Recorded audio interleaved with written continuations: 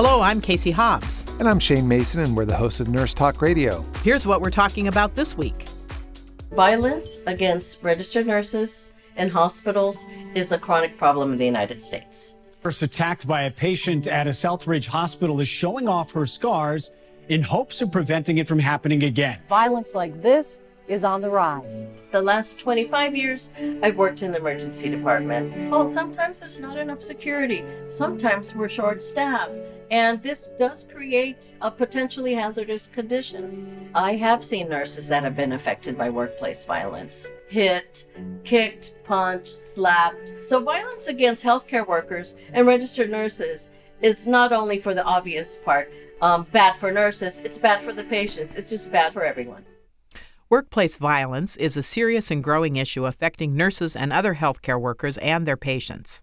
The California Nurses Association, National Nurses United, fought for Senate Bill 1299, which requires California healthcare employers to ensure a safe environment for patients and nurses by preventing workplace violence before it happens. Cal-OSHA developed a standard that is the model for the nation.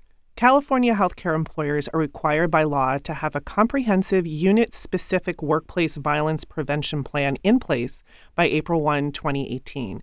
National Nurses United is fighting for the same standard of protection for all nurses. The world is changing. That's just one little sentence to kind of summarize. There's a lot of anger out there. Yes. And nurses, it's still a predominantly female profession, first of all, even though the demographic is changing.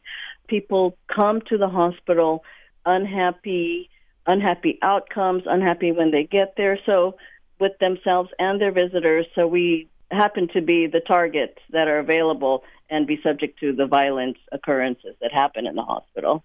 So have you seen the trend get worse over the years? Oh, absolutely. It's gotten worse. And I myself, I'm an emergency room nurse.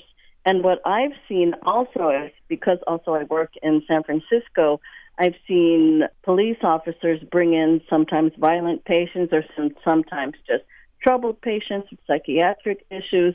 That actually puts us at risk to people to have some violent tendencies. And it's not to criminalize these people, but it's like they get brought from the street or whatever environment they're from, and they get left in the emergency room, and we're left to fend for ourselves.